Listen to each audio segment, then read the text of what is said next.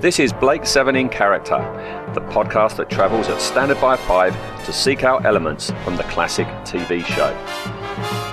We'll be taking a look at the one-off characters and occasionally the not-so one-offs, who they are, what we think, the actor's backstory, and anything that occurs to us as we waffle away.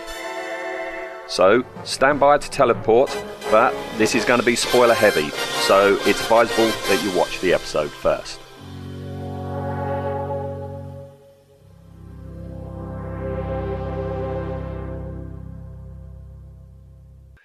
Here we go, episode 1 of a brand new podcast series. I'm Eric Moore.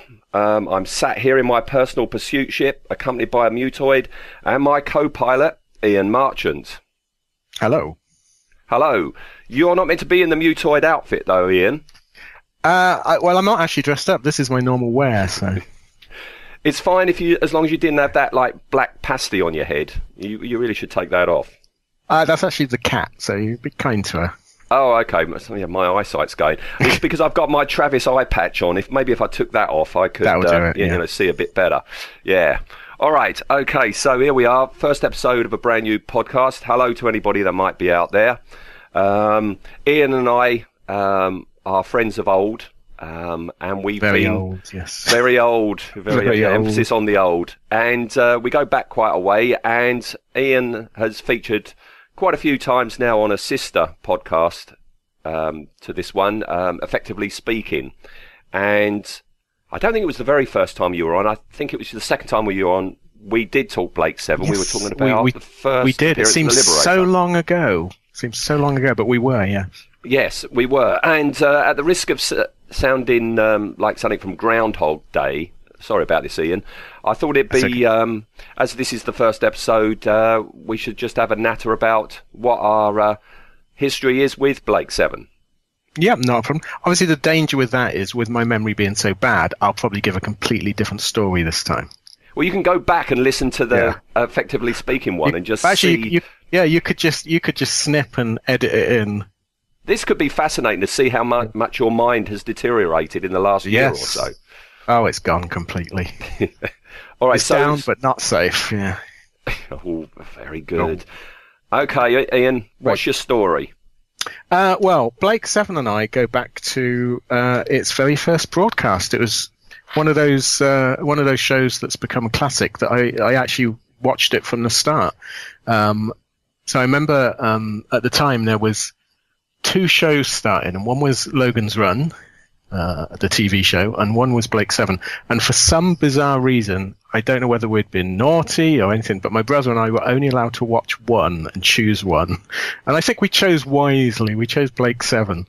And even though that first episode is horrendously unsuitable for children in its subject matter, we loved it. My dad loved it. He was very much into science fiction, and it became a sort of family event to sit down and watch Blake 7. It seemed to be the acceptable face of sci-fi.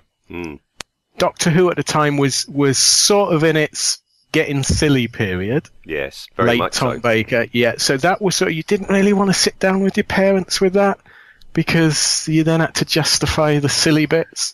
But Blake 7 seemed to be it felt terribly adult when you were watching it as a kid. It was very grown up, wasn't it? Yes, yeah. You look back on it now and you watch an episode and you think, when you compare it to today's shows and what they can show and discuss, and it seems very, very, very sort of vintage. But back then, it felt very adult. So you felt quite grown up watching it. It didn't feel like cowboys and Indians in space. It felt a bit more nuanced than that, and it's been a sort of a love of mine going onwards. I think anyone of a certain age has memories of Blue Peter and building the Liberator bracelets and building the guns and playing Blake 7 in the playground. And it triggered something and it stuck with me. And obviously when they came out on video, they came out as horrendous compilation tapes. Do you remember that when the BBC used to do just edit everything to pieces? Yeah. The first one, it was The Beginning, wasn't it? Yes, that was it. It was called The Beginning, but there was another one as well, but I can't remember what that one was called. It was I think it was the beginning, Aurak. There was a second one, which was it was Jewel. That's what it was called. Jewel. That's right. Yes, you're right. Yeah, it was the Travis sort of trilogy. Then there was an Aurak one, and then they did a season 3 one that didn't really go together, I seem to recall. Right. But yeah, they were like 49 quid each or something like that, and they lasted They were horrendous, weren't they? Yeah, really pricey. And I can remember certainly the first one, and probably the first 2. We rented them and copied them because you couldn't afford to buy them. And I remember hand painting, getting a VHS case and cutting the clear plastic off, and then hand painting the Liberator and the title in like Airfix paint, enamel paints on the front of it. I wish I still had it. I so wish I still had it, because I imagine it's horrible. Well, you could recreate it now. You could go to a boot sale and get some video cassette cases and do it now. That's true. Yes, that's very true. Yeah, but that might be sort of cathartic, bring back memories and things. But yeah, it's good memories, those videos, actually, because they held up. They were, I mean, about the same time they were releasing Doctor Who, and some of the Doctor Who's held up and some didn't. But the Blake 7 ones, as soon as that music started, it was so evocative of the period. And it was like me and my dad were back in the 70s watching this the first time round. Horribly edited, mind. It cut out lots and lots of bits of the story on these compilations. I mean, it's something you said, when we've last discussed the show, was, apart from the little Corgi Liberator and the jigsaw puzzle and that very, very rare Federation toy blaster, wow, there was absolutely nothing. And it wasn't until we got to the 3rd season or the 4th season, you had the Blake 7 magazine, which is when you finally did start seeing stuff. And as you said in the last time we spoke about this, the first 2 seasons weren't really talked about, and if you did see a photo from the first 2 seasons, it's like, and it was incredibly evocative because it was on and then it went, and you never, it wasn't repeated again. You never saw it again until you got these, as you say, rather butchered compilation tapes. Yeah, I mean, TV back then was very sort of ephemeral. It was, if you missed it, you missed it. If you watched it, like you say, it started to mutate in your memory, and the way memories work, you rethink it, and a lot of things sort of became much, much better. So you remember the effects as being better, you remember the stories, and there was lots of sort of, if ever you found someone else that had watched it and you start talking, you suddenly realize that they've not remembered it in the same way you have, and so these myths and legends start to build up, and it was only when, and it was quite a way into the run of the magazine, they started doing like a center spread of photos from old episodes, and it was like that was the only time you saw it. Because I think I was going to say the only other sort of reference stuff you had, which was just terrible. Remember the annuals, the Blake 7 annuals? Oh, they were awful. Apart from the cover. They would splash out on a couple of photos, wouldn't they? That was it. Yeah. And then the rest was painted by someone from Italy that had never seen the show. Do you want to hear a sad story? A very sad story? Oh, go on. I read somewhere, and it might have been in the Blake 7 magazine, or it might have been a Starburst magazine or something, about how the BBC had a photo archive somewhere in London. I can't remember where all these photos are, and you can go there and you can get photos, by stills. Okay. And I went there. Okay. Oh, wow. I travelled all the way to this, I don't know if it was at TV Centre, I can't remember, and I went into the foyer and I just stood there and I didn't know what to do. And I think I stood there for about half an hour, and I was kind of like desperately waiting for somebody to come along and say, "Oh, can I help you?" And nobody ever did. So I walked away. Right. And so you never got to see the archive? No, because I was intimidated. I was in this place and I didn't know what to do, and I was quite young, and I kind of like stood there hoping somebody would take me under their wing and show me, and I walked away, and I went back to central London. I think I went to Forbidden Planet, and just so that was my sad little story. But you say about, how they were ephemeral, they were on once, and, this is the pre-video age. I've said before about I used to audio record them all. Yeah. And, it's the only way you could do it, wasn't it? It was all Yeah. So I had them all 4 seasons, just pushing my tape recorder up to the speaker of my little portable and recording it like that. And so that's why I had to go on until the videotapes started coming out. Do you remember when the BBC finally started releasing them on video? Yes. It was 2 episodes of tape, wasn't it? Yep. Yeah, Which and they released them, I think, 1 or 2 tapes a month. Yeah, it was very expensive. Yeah. And that took up so much space on your shelf, Yes. If it's only 2 episodes per video cassette. Well, it's, but if you were a collector back then, when video sort of really started taking off for sell-through, not for rental, and if you were like a Doctor Who or Blake 7 or lo and behold a Star Trek fan, your house rapidly filled up with VHS tapes. Yeah, it certainly did.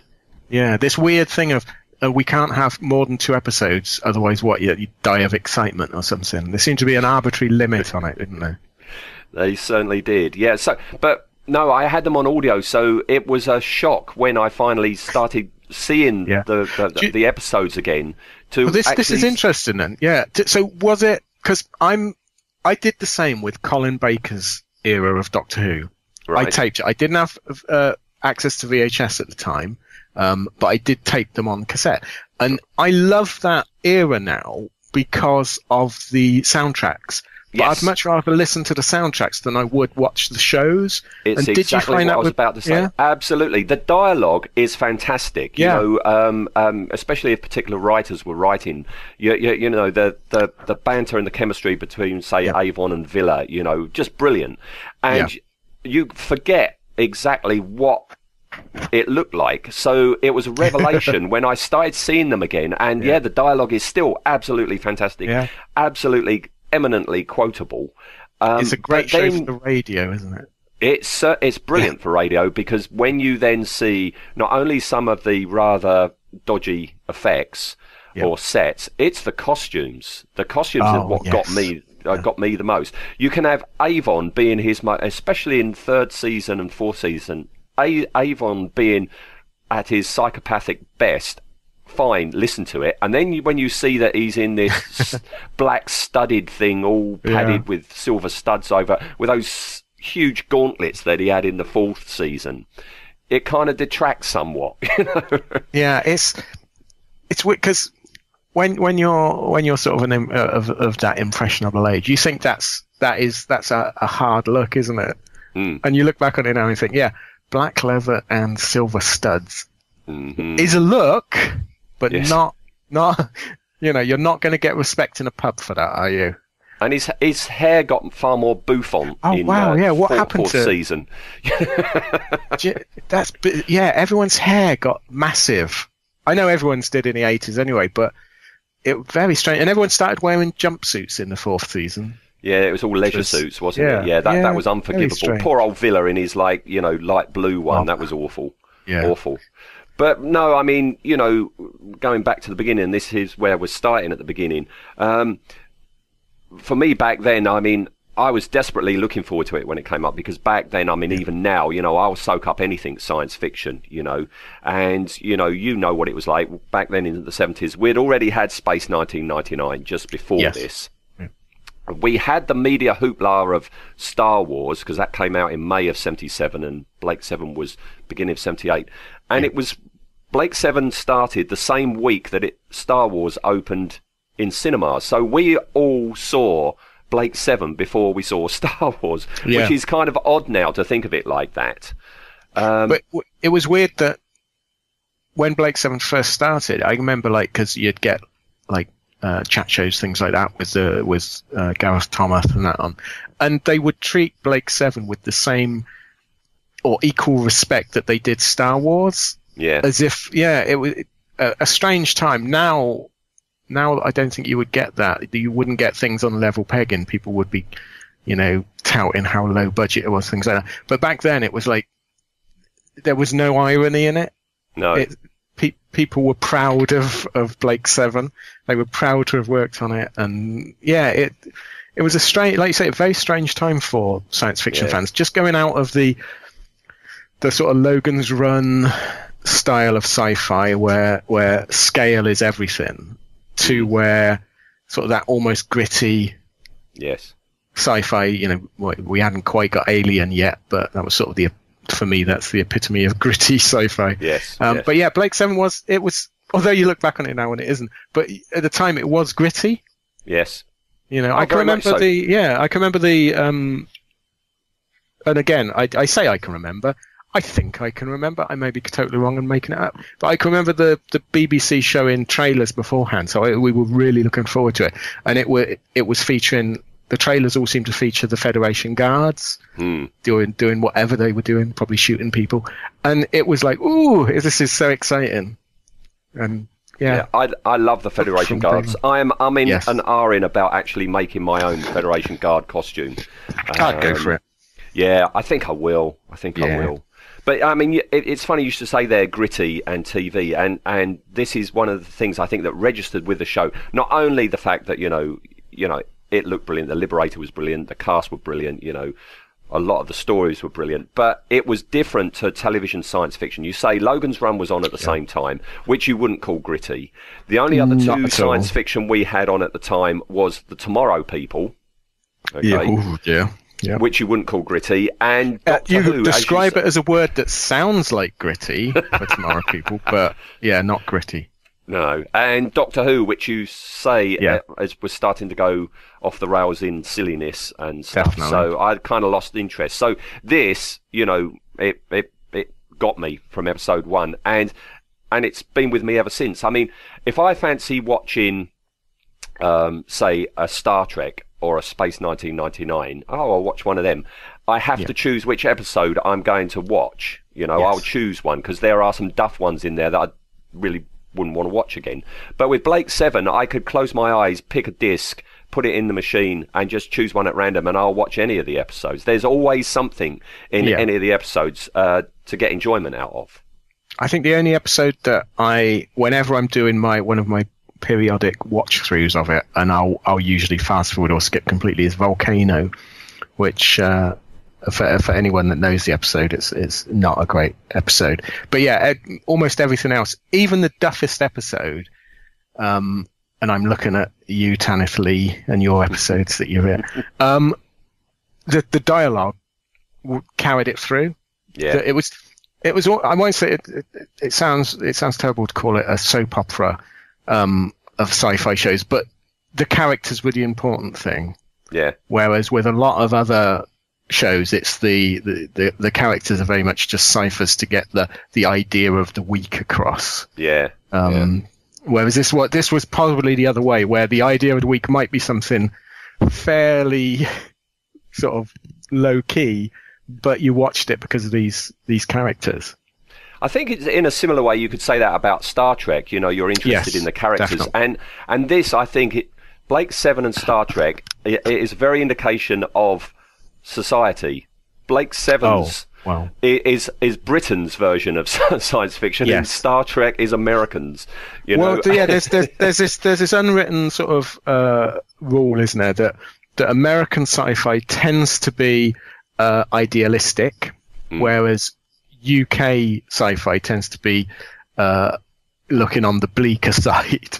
And I think that's probably because of our general personalities.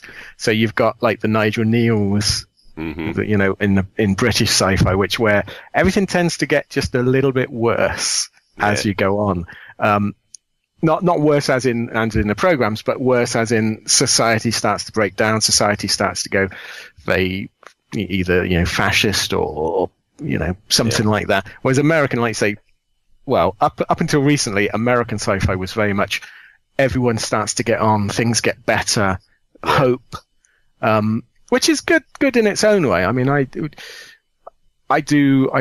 very much a Star Trek fan as well. I mean, I'm with a friend of mine and a little group of people at work are going through where we're watching an episode of Star Trek every week, and we're 2.5 years into Next Gen. You're right. It's very much a product of the nationality, right? In it. I think it's also. I wonder if there's any German or European. Well, there was Star Maidens. That was German. Oh my God! Yes, I remember that. That had Gareth Thomas in it. Yeah. You know. I remember the show. I don't remember anything about it other than it was even lower budget, wasn't it? Wasn't it like it was. It looked at the budget for Tomorrow People and went, "Oh, if only." I don't know. I mean, they had Keith Wilson on board as the set designer and production designer, so it's got many similarities to Space 1999, but not with the same money.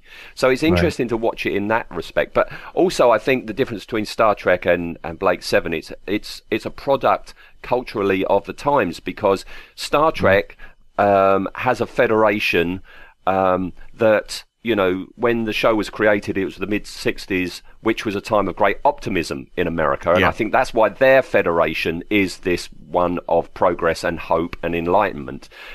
Britain, at the time of when this was being written, was a bloody horrible place, wasn't it? You know, it was grim. We had all the strikes. We had the union battles. We had Thatcher's Britain coming in.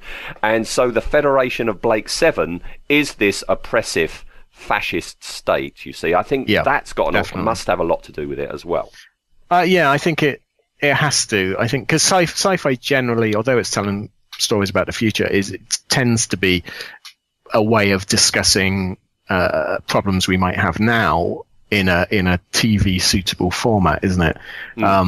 Like you say, Star Trek was hitting the end of the 60s, or sort of mid to end of 60s, so things were starting to look up. You had the space race going on, so progress. Whereas we in the late 70s, we couldn't afford anything, could we? The country was. I mean, people probably don't remember this now. The country was bankrupt. It was bankrupt. We had the power cuts, didn't we? We had bin men strike, 3-day week, everything. 3-day weeks. Yeah. Water shortages. Oh yeah. Stop. I can remember as a kid stopcocks in the street. Yeah. Going and collecting water for the family. I mean, it sounds archaic. It sounds like something from the 1930s, but it was a horrendous time. Yep. And like you say, I think Blake Seven definitely reflected that. I mean, especially now you wouldn't get. I mean, because there's always a thing: is Blake a rebel or a terrorist and things like that? But then he was rebellion was definitely the thing, because the status quo was so bloody horrible. Yeah. So all right. Interesting.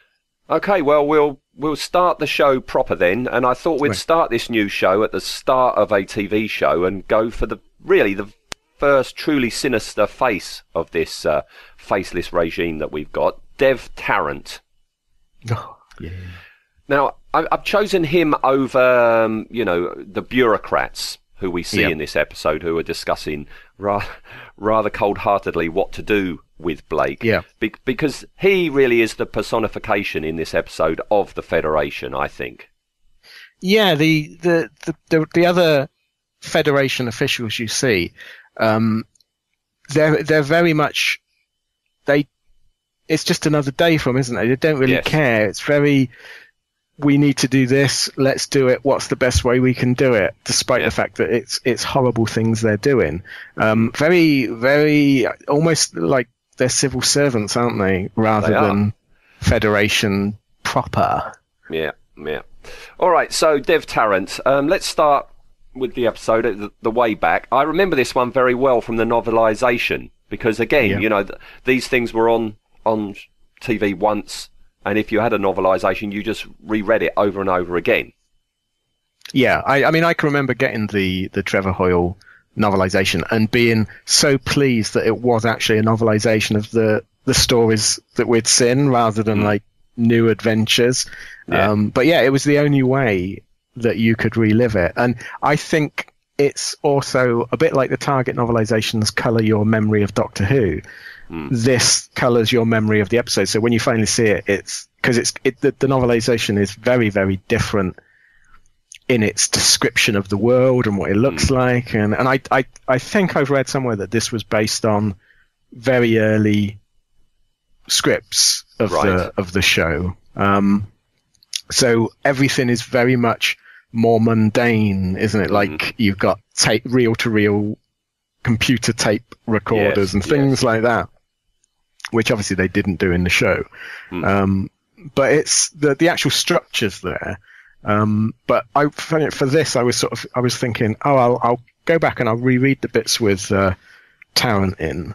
There's not a lot in the book, is there? There's not a lot of the book for him. Well, there's not a lot of him in the show. That's very true. That's very true. And it does show that you remember him, and it's down to the actor and the performance rather than perhaps the written word. Yeah. Watching it again, we keep mentioning Logan's Run, which was out at the same time. It is very similar to Logan's Run. Yeah, very. The very basic premise that you've got a domed city is very similar, but the people are also just like Logan's Run. They're not allowed to leave. They think they think they're living the life they should be living. Because the interesting thing at the beginning with Blake is that he doesn't see anything wrong with the light, and he actually, like when they give him a first drink of fresh water, and it's like, I prefer the recycled, and what's that horrible smell? It's fresh air, blah blah blah. And so he's quite happy, being ignorant. Yeah, living which is again another level to this story, is that is ignorance equatable to happiness? You know, if you're happy with your lot in life, then you're happy. Yes. So it's good stuff. It is very good stuff. I mean, also when you look inside the domed city, the look of the corridors and the outfits the folk are wearing, they don't look science fiction at all. I mean, it is very Orwellian. It's very 1984 more than anything else, I would have said. Yeah, they look like they're living in a car park, don't they? It's very concrete, very, everyone seems to be wearing tabards and hush puppies, which is, And I'll tell you what, it's very strange to compare this first episode with the Orwellian look and feel to the very last episode, which is total and utter 80s science fiction. You know, you had the big, bold costumes, you've got the big, bold sets, big, bold colours and big, bold hairdos, you know. But here, this is it's grim, else. Isn't it? Yeah, very grim. It's realistic. Whereas I think season 4 was the point. Well, actually, no. Season 3 was probably the point where it went from being a semi-realistic, if I can even go that far, science fiction show to being a space opera. Yes, and it suffered after Star 1, it definitely went that way, didn't it? Yeah, definitely. So Blake, he's been led by this lady called Ravella, who's told him not to eat or drink anything for like 36 hours because, the food and water is laced with suppressants, which of course is news to Blake. Yes, that's one of my favourite lines that always makes me laugh when he says, have you not eaten for 24 hours or drunken for 24 hours? How do you feel? And he says, hungry and thirsty. It's like brilliant. That's Britain in a nutshell. And we don't want freedom if we can't have a drink. Yeah. It's, Yeah, and they're travelling down corridors and up and down ladders and through different levels to get outside. And again, I'm struck on how familiar again it is to Logan's Run. In Logan's Run, when Logan and Jessica are finding their way out of their domed city, it looks very much like this, and they're being followed in that film by Francis. Yes. But here, Blake and Ravella, they're being not so stealthily followed by the focus of our episode, Dev Tarrant. Yes. Who, even from a distance, he's a bad guy just by walking, don't you? Exactly. Yeah, he's sinister. Yes. So you're not quite sure where he fits in on any of this. No, he hasn't said a word, but straight away he's trouble, don't you? Yeah. He's got that sort of face. You don't see him and think, you don't get happy feelings looking at him thinking, oh, if something happens, he's going to save Blake. You don't. It's like, oh dear. Mm-hmm. So they go outside the city, and it's handy that this is all set at night as it disguises and covers up so much. I'm surprised they didn't do this more in Blake 7, because there are episodes where the effects are really quite oof.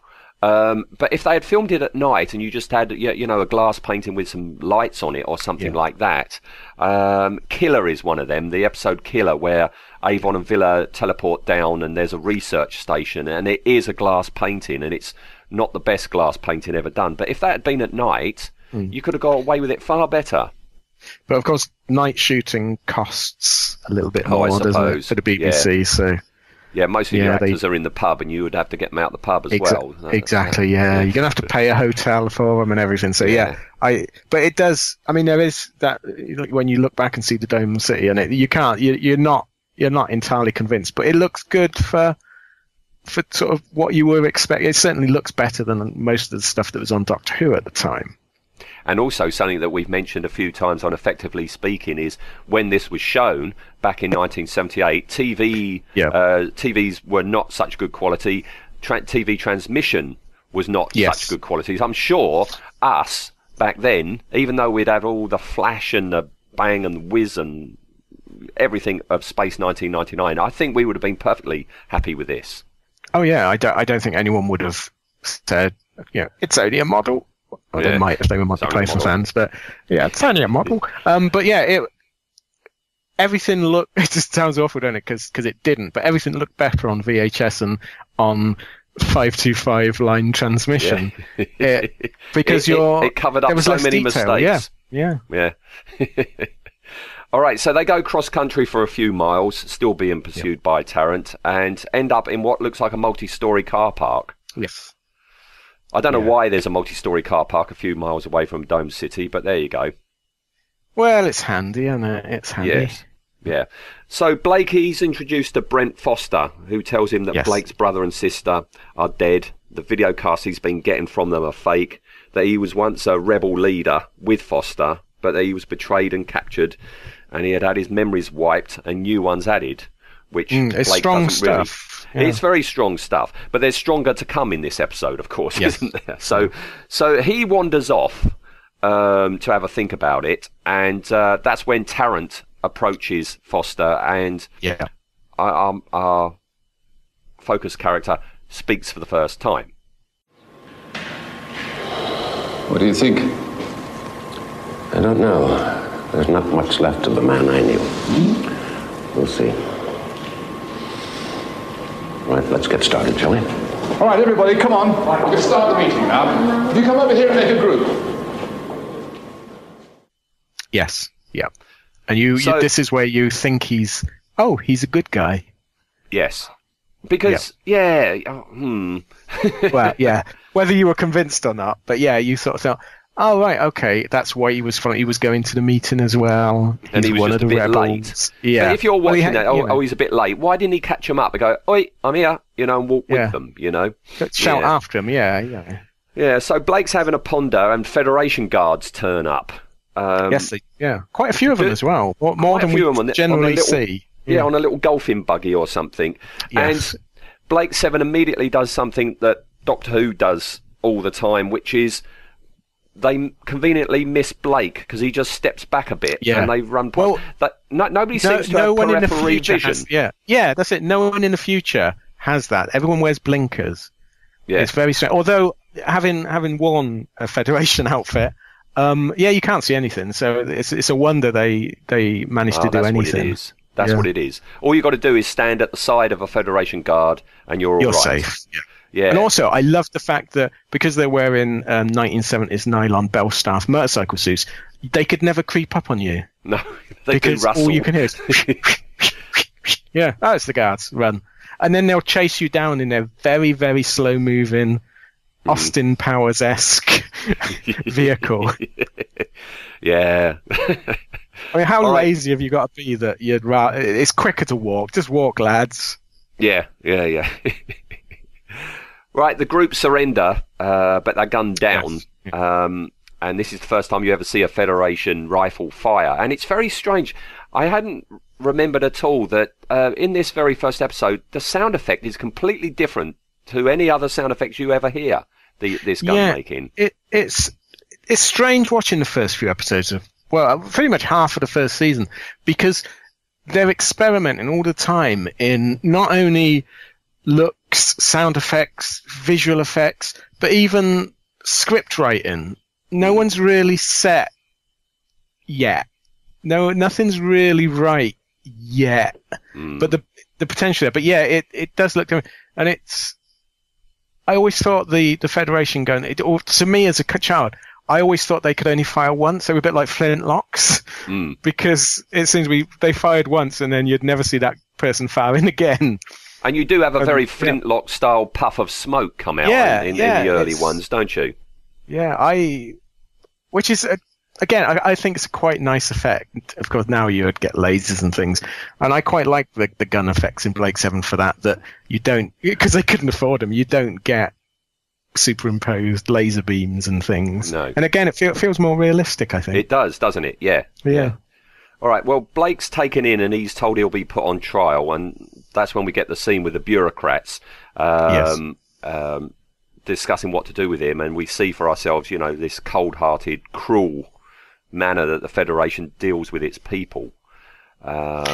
Interesting as well that at this point, again, it's very realistic. So the rebel group are talking about staging peaceful protests or work to rules, and again, very, very much of the Union era that it was made in. No one's sort of saying we're gonna find the hole in the Death Star and blow up and destroy. They're saying let's chip away at this in the way we can without endangering. And like when the guards turn up and they. Brad Foster says, just surrender. They can't do anything if you surrender. They still believe this. It doesn't sort of fit with what we know of the Federation later. People are convinced that this is it might be a bit of a harsh regime, but it's a fair sort of regime, that you'll get a fair trial, that you'll get a fair, and of course it's not. They just gun them all down. Yep. Well, Blake's in his cell and he's offering no defence, which startles his lawyer, Tel Varon, because he thinks he's being those names. I know. He finds out that he's not actually on trial for rebelling, but actually for child molestation, which is awfully grown up, awfully clever. And it's because, again, Blake, he thinks he's going to get his day in court. Yes. And he will say what's happened, and society will go, oh, this is terrible. We didn't realise that the Federation were terrible. So he's still believing that he's going to get a fair trial. Yeah. Yeah, which is very, very similar to what was happening, in the 1930s with Nazi Germany, that as the Nazi Party became the party of state and took over, people still thought they would get fair trials and that logic and reason would win out. Of course it doesn't in this case. I mean it's pretty shocking stuff. It was pretty shocking stuff then, and it's shocking stuff now, and especially as we later learn on in this episode that the children who are making these claims were taken out of school and had the memories of the assaults implanted in their minds so that they believe them to be true and pass the lie detector test. That's the worst bit in this. It really is. You've made 3 children actually believe that Blake did this to them. Yeah, it's very, again, very, very un-sci-fi like in what they're doing. It's very, they've gone that extra step. And it's so cold and calculating, just to tarnish this man's name. And it's very unlike, Terry Nation. I mean, Terry Nation, has a history in science fiction, but he had just come off the back of The Survivors, which again was a rather more grown-up, serious attempt at science fiction, wasn't it? Yeah, I mean, Terry, I like Terry Nation's ideas. I think he's possibly not the best writer. He tends to reuse ideas over and over again. I mean, there's sort of classic, because he used to do a lot of writing for Doctor Who, and he created the original idea of what the Daleks would be. Again, not very detailed. Someone else fleshed it out. But there's a classic story where Terrance Dicks, he hands a script into Terrance Dicks, and Terrance Dicks says, "This is a brilliant script, Terry. And Terry goes, "Oh, thank you." He goes, "Yeah, it's the same script you've given us 6 times before." So I think, and especially I think a lot of Blake Seven's successes and change are not in the original Terry Nation scripts. And I might be wrong, and I might be doing a disservice to the man, but I got a feeling that a lot of stuff was polished quite heavily. It's very Terry Nation was very much a 1950s style, very broad sci-fi writer. There usually wasn't that many nuances. Good was good, bad was bad, ugly was bad, different. Very. It wasn't subtle. No, that's exactly the word. It wasn't subtle. I mean, when he wrote Genesis of the Daleks, you've got Nyder doing, Nazi salutes and clicking his heels and stuff, haven't you? Not subtle. Yeah, not subtle at all. So I think a lot of the success of Blake Seven. I mean, you're into almost a George Lucas territory, aren't you?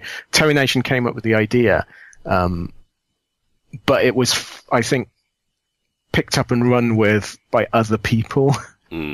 I mean, it's classic. I mean, the story of when he went into the meeting to pitch Blake Seven, and all he had was the title, and that's classic Terry Nation, isn't it? It's very much a jobbing writer.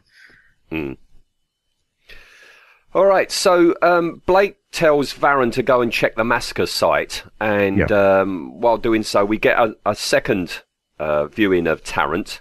And he's told that he works on the outer worlds in security. So now we've got a name for him, and now we've got a job description for him. Yeah.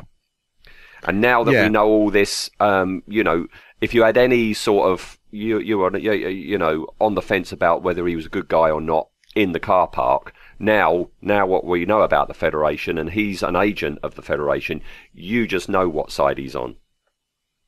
Yeah, he's a Federation person through and through. Again, at this point in the show, we're on the first episode. At this era of the show, we're not. The Federation is evil, but it doesn't become the sort of caricature comic evil it becomes in later seasons. I don't think. So you could, although he's doing bad things, you could. It's that Blackadder thing of. When in Blackadder 4th, when they're talking about spies and they say about a German spy and they say, "Oh, terrible, horrible, sneaky people," and then our spies, heroic, brave people, and it's that. So you could view him as he's the equivalent of like an SAS agent that's infiltrated a terrorist group. Yes, that was always what I liked about Blakeson, was that there was always this question of who is right, or is there a right even? To what Blake's doing. Yeah, sure. Blake's found guilty in the only science fiction sequence apart from the London that's in this whole episode, which is the rather odd ball things. The balls of justice. The balls of justice, yes. Again, this is that lovely, quaint, sort of late 70s idea that computers would be better than us at deciding things, isn't it? It's very, very, very old-fashioned, but they let the computer weigh up the evidence in a sequence that, it's very. Don't ask how it's working, just accept that this is doing something. Yes. I guess they put that in because they've got to put a bit of science fiction in there. I mean, we're going to have the London in a minute because he's sentenced to life on Cygnus Alpha. Yes. And as he boards the ship, Varron and his wife Marja, who for the longest time I didn't spot was Hammer's Pippa Steele. I did not make that connection. Yeah, that's Pippa Steele from some of the early 70s Hammer films. Yeah. Yeah, good little actress she was, Yeah. So they go to the site. The bodies are still there. Don't know why they haven't been cleared away. And they video the evidence. No cars to park. You see, don't need to clear it up. Yeah. or is this another subtle reference to 1970s where the bins weren't being emptied? Could be. Could be, yeah. See? Yeah. All right, so that they've got their video footage. They decide they're going to head back, and this is going to with a hilarious video camera, I must admit. Do you ever go on my Blake 7 Ships, Crafts and Weaponry Facebook page? I occasionally do, yes. Yeah, pop on there, because this week, because I was looking into this episode, for the show today, and I thought, ooh, it's not a weapon, but I've got to get that image. It is hilarious that, in this new calendar, Earth, that's your video recording device. Yeah, it's something Sci-Fi never really got that right. That things would get much, much smaller. Everything seems to get bigger, doesn't it? Yeah. Weapons get bigger, and things, but it's worth a laugh, and it makes a lovely whirring noise when he uses it. It does, yeah. So they head back because they've got the evidence that's going to free Blake, and they still believe this is going to work. They do. Yeah. It is this naivety that everyone seems to have that it's a grim organisation that's controlling things, but it's like they seem to think it's just a few bad apples doing this.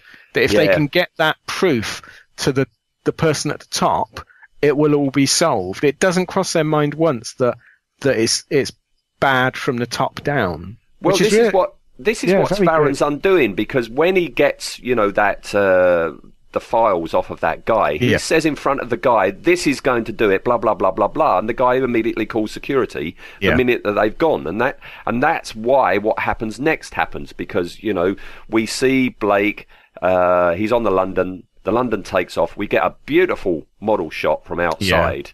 That's where the budget went. Taken off. Yeah, that's where the budget went, and then we cut to Mr. Tarrant there standing over the bodies of the lawyer and his wife. Yeah, which is a lovely, it's a lovely framed shot, but it's a lovely dark, not dark as in light levels, but a lovely dark image as in for a ostensibly advertised as a children's sci-fi show. Indeed. And we have the only other line spoken by Dev Tarrant, and it's the way he so smoothly and smarmily delivers it. It perfectly encapsulates what the Federation is all about.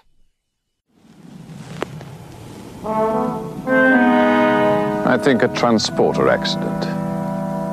Killed instantly. Very tragic. See to it, will you?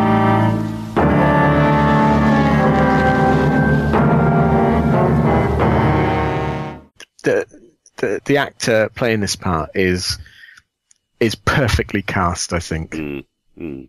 Let's talk about him then. The man who plays him is, unfortunately, the recently deceased Jeremy Wilkin, who died only, 5 days ago? Yeah, from when we're recording this. Yeah. I said to you about doing this show, and I told you who the first one would be, and it would be Dev Tarrant, because he's the first face of the Federation that we ever see. And a few days ago, unfortunately, he passed away. Yeah, hopefully you're not starting a curse for your podcast. This thought has occurred to me. Yeah. Maybe I should only stick to guest characters that are no longer with us. Well, yeah. At least you're playing safe there, I think. No, because I can't wait for us to get to episode 3. Yes. So anyway, Jeremy Wilkin, as you say, he's perfectly got a face of a villain, but he's done a ton of science fiction and fantasy work, and not always villain-like. No. If you look, I mean, he was in The Curse of the Fly, which I've never seen. Have you seen Curse of the Fly? I have, yes. Okay. I again, when VHS was in its infancy, I paid a vast fortune to import some US cassettes of the 3 Fly films. Right. But I wish I hadn't bothered. They're not, the first one's okay in a whimsical way, but the sequels are not great. Right. As I say, I mean, he looks like a villain. He has a delivery that is very villain-like. This is why he was chosen for it. But I was going to say sorry to interrupt you, but villain-wise, he's the villain stroke is he a villain? Again, very well written in one of my favourite Doctor Who stories, which is Revenge of the Cybermen. And he plays a character called Kelman. And again, it's one of those, he could be a villain. He might be someone trying to do right. But he's brilliant in that. If you've never seen it, go and watch it. He's amazing. But he has played an awful lot of out-and-out good guys. I mean, he was the voice of Virgil Tracy in Thunderbirds. Yeah, can't get more good than that, can you? No. Captain Ochre in Captain Scarlet. Voice work in Joe 90. He was in Journey to the Far Side of the Sun. Yeah. He was the voice of the Bishop in the Secret Service. I was looking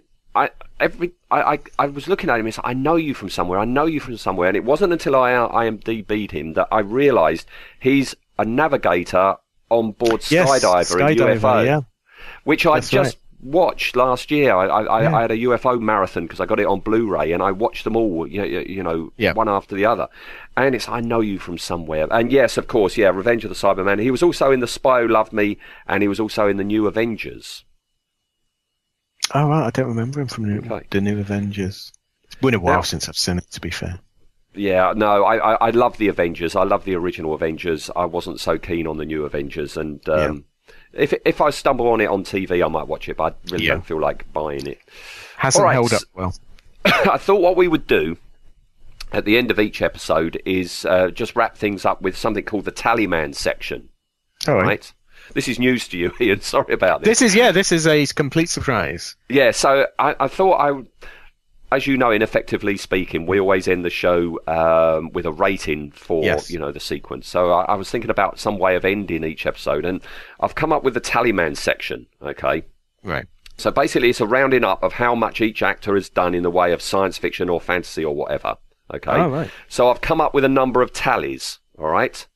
There's what's going to be called the genre tally for general subjects, the Star Wars tally, the Anderson tally, the Who tally, and the Bond tally. All right, and any more, if any, should appear. So,